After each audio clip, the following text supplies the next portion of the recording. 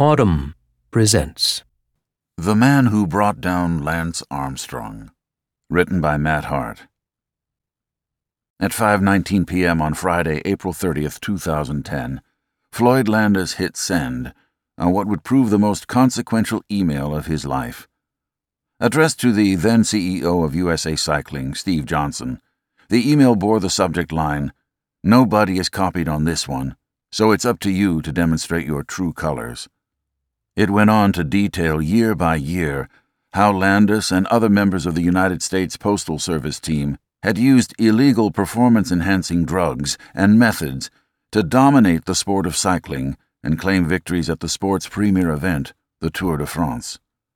The email, later included in Landis's 2012 affidavit for a United States anti-doping agency, USADA, investigation, clearly implicated many of his former teammates, most famously the 7-time Tour winner Lance Armstrong, who declined to comment for this article. It would take more than 2 years of investigation, but in October 2012, USADA concluded that the U.S. Postal Service team under Armstrong and its manager, Johan Brunel, had run the most sophisticated, professionalized, and successful doping program that sport has ever seen. Armstrong's longtime sponsor Nike was the first to abandon him, and the rest followed.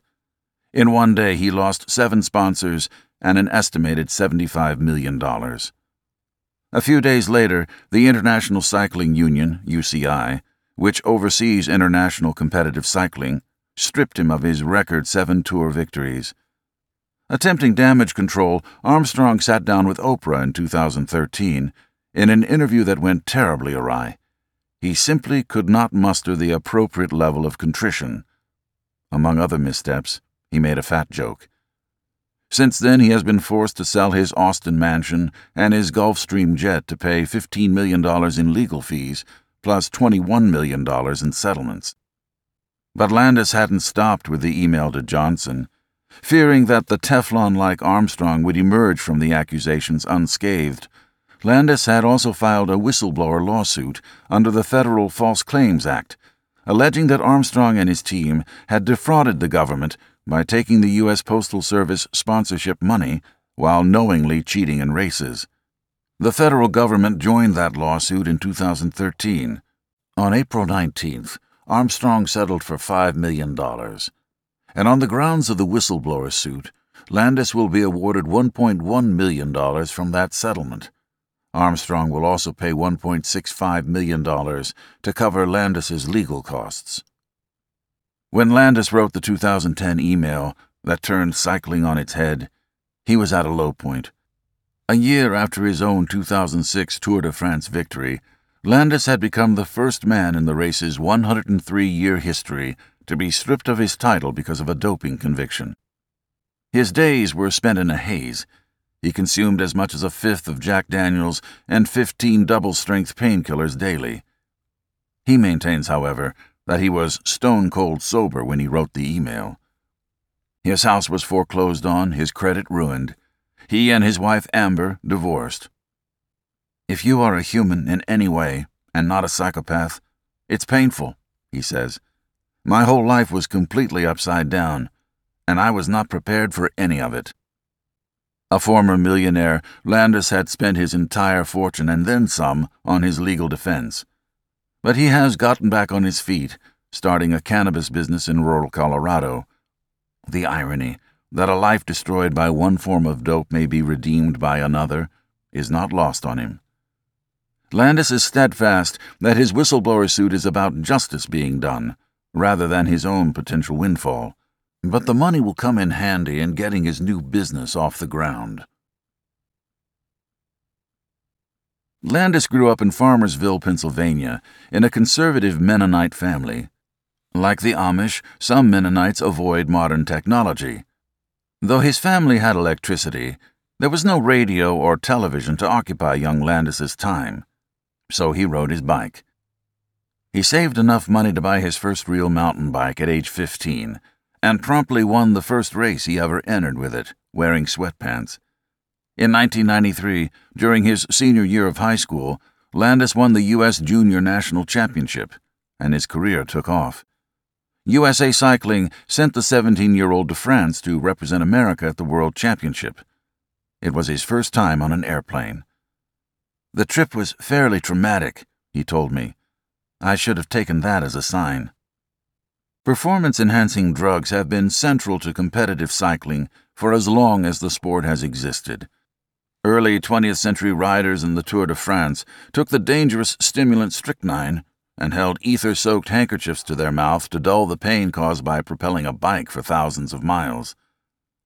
But Landis claims never to have used performance-enhancing drugs before meeting Armstrong. He trained obsessively, once riding his bike 24,000 miles in a single year. His first professional contract for the Mercury team in 1999 was worth $6,000. By 2002, Armstrong had already won 3 tours and was looking to fortify his U.S. Postal Service team to compete for a 4th. Landis, still a drug-free athlete by his own account, was showing promise. He had recently placed 4th at the Tour de l'Avenir in France. U.S. Postal signed the 26-year-old for $60,000 a year. But from his first bike ride with Armstrong, Landis said, their relationship was tense. "The guy's a jerk, and everybody knows it, but he was surrounded by yes-men, and they were also terrified of him, so they laughed at his jokes even if they didn't make sense." The supporting cast of riders around Armstrong were treated more like replaceable cogs than essential components, easily swapped out for any number of other riders. "Once I got to Postal, it was like, look, there are no half measures here. And we openly discussed doping pretty much on every bike ride," Landis said. He claimed in his USADA affidavit that it was Armstrong who handed him his first performance-enhancing drug, a pile of 2.5 milligram testosterone patches. He then participated in the popular but illegal practice of conducting blood transfusions. Cyclists would draw blood in the off-season, bag it, and reinfuse it into their body during races for a boost of oxygen-carrying red blood cells. By 2004, the Armstrong universe had become so unpleasant for Landis that he began shopping around for another team. U.S. Postal wanted to keep him, but it was offering far less than he could find elsewhere. As negotiations grew contentious, Landis said, the team had Armstrong called to sweet-talk him. "That lasted about 2 minutes. Then he spent 45 minutes telling me how much he hated me and he was going to destroy me," Landis said. Landis's resentment festered.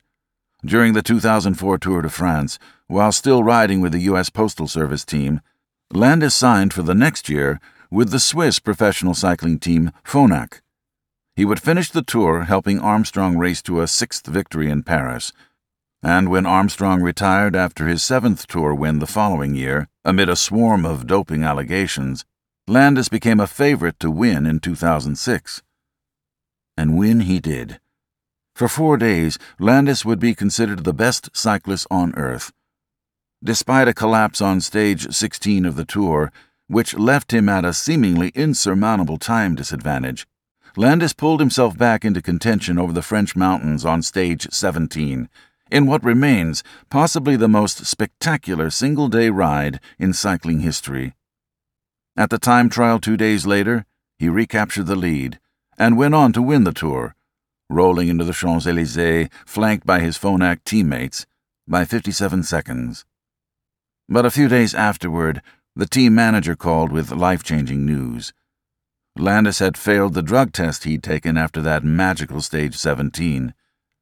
Using a method that examined the atomic makeup of the testosterone in his urine, a French laboratory later found that Landis had used synthetic testosterone.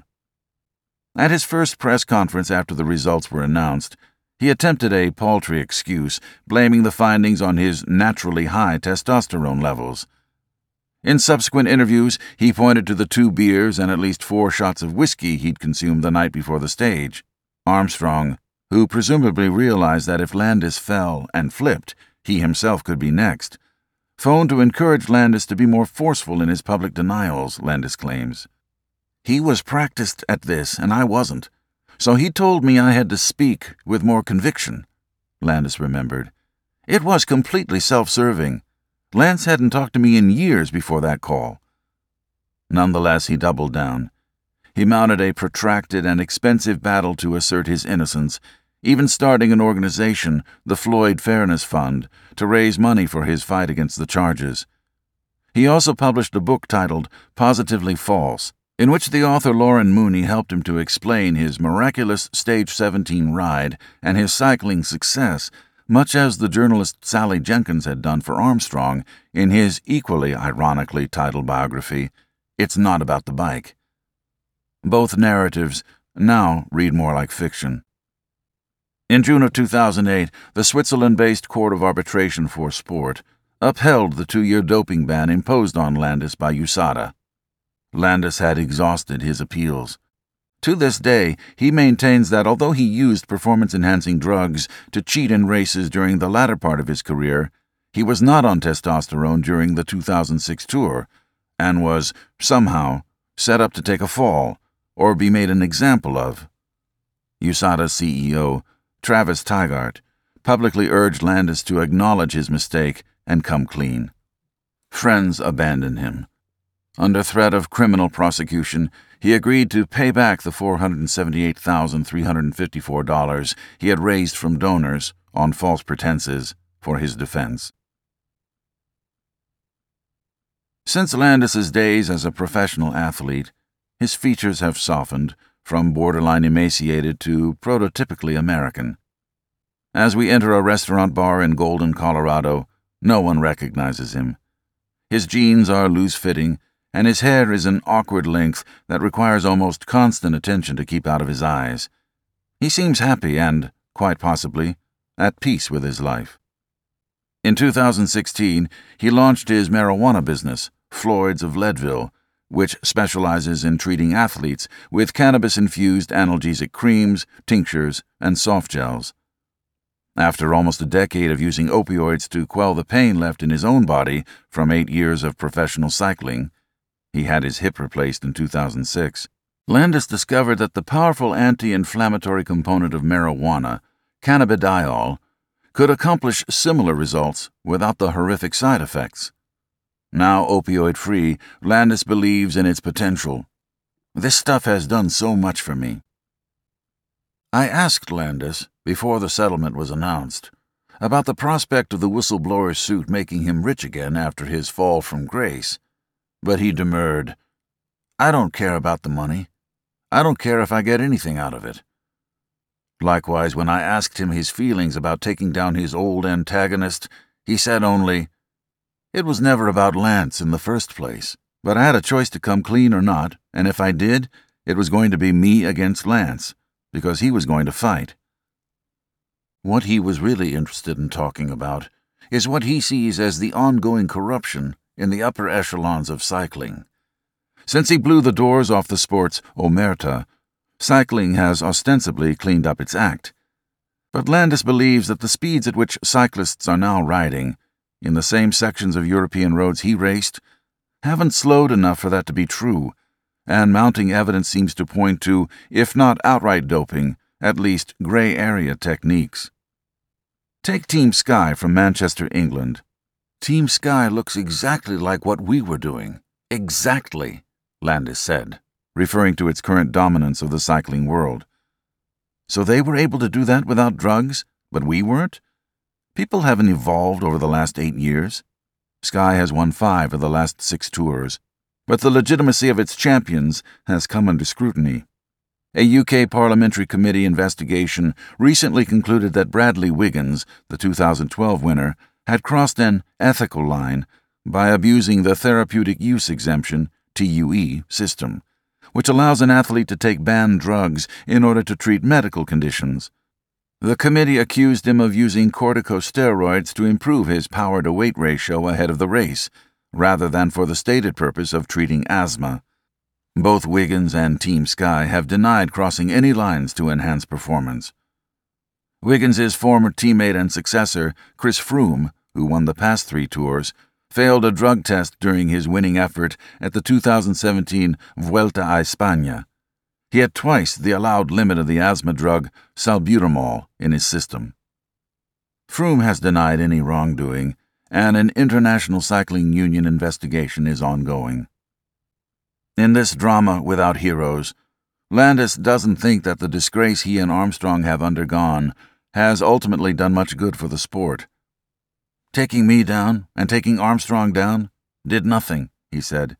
It was an utter failure because the UCI and WADA, the World Anti-Doping Agency, are still lying to kids and making them think that they can become top athletes clean. And they know that you can't. The UCI said that the TUE system was strengthened in 2014 and is now fully safeguarded. WADA said that it is becoming more and more difficult for athletes to cheat without getting caught, and that it is possible for athletes to succeed without doping. I asked Landis how he felt about being considered among the best cyclists in history. "I don't care, and I don't even want to be on the fucking list," he said. "Leave me out of it." If you enjoyed this production, find the best long-form articles read aloud in the Autumn app, available now for iPhone.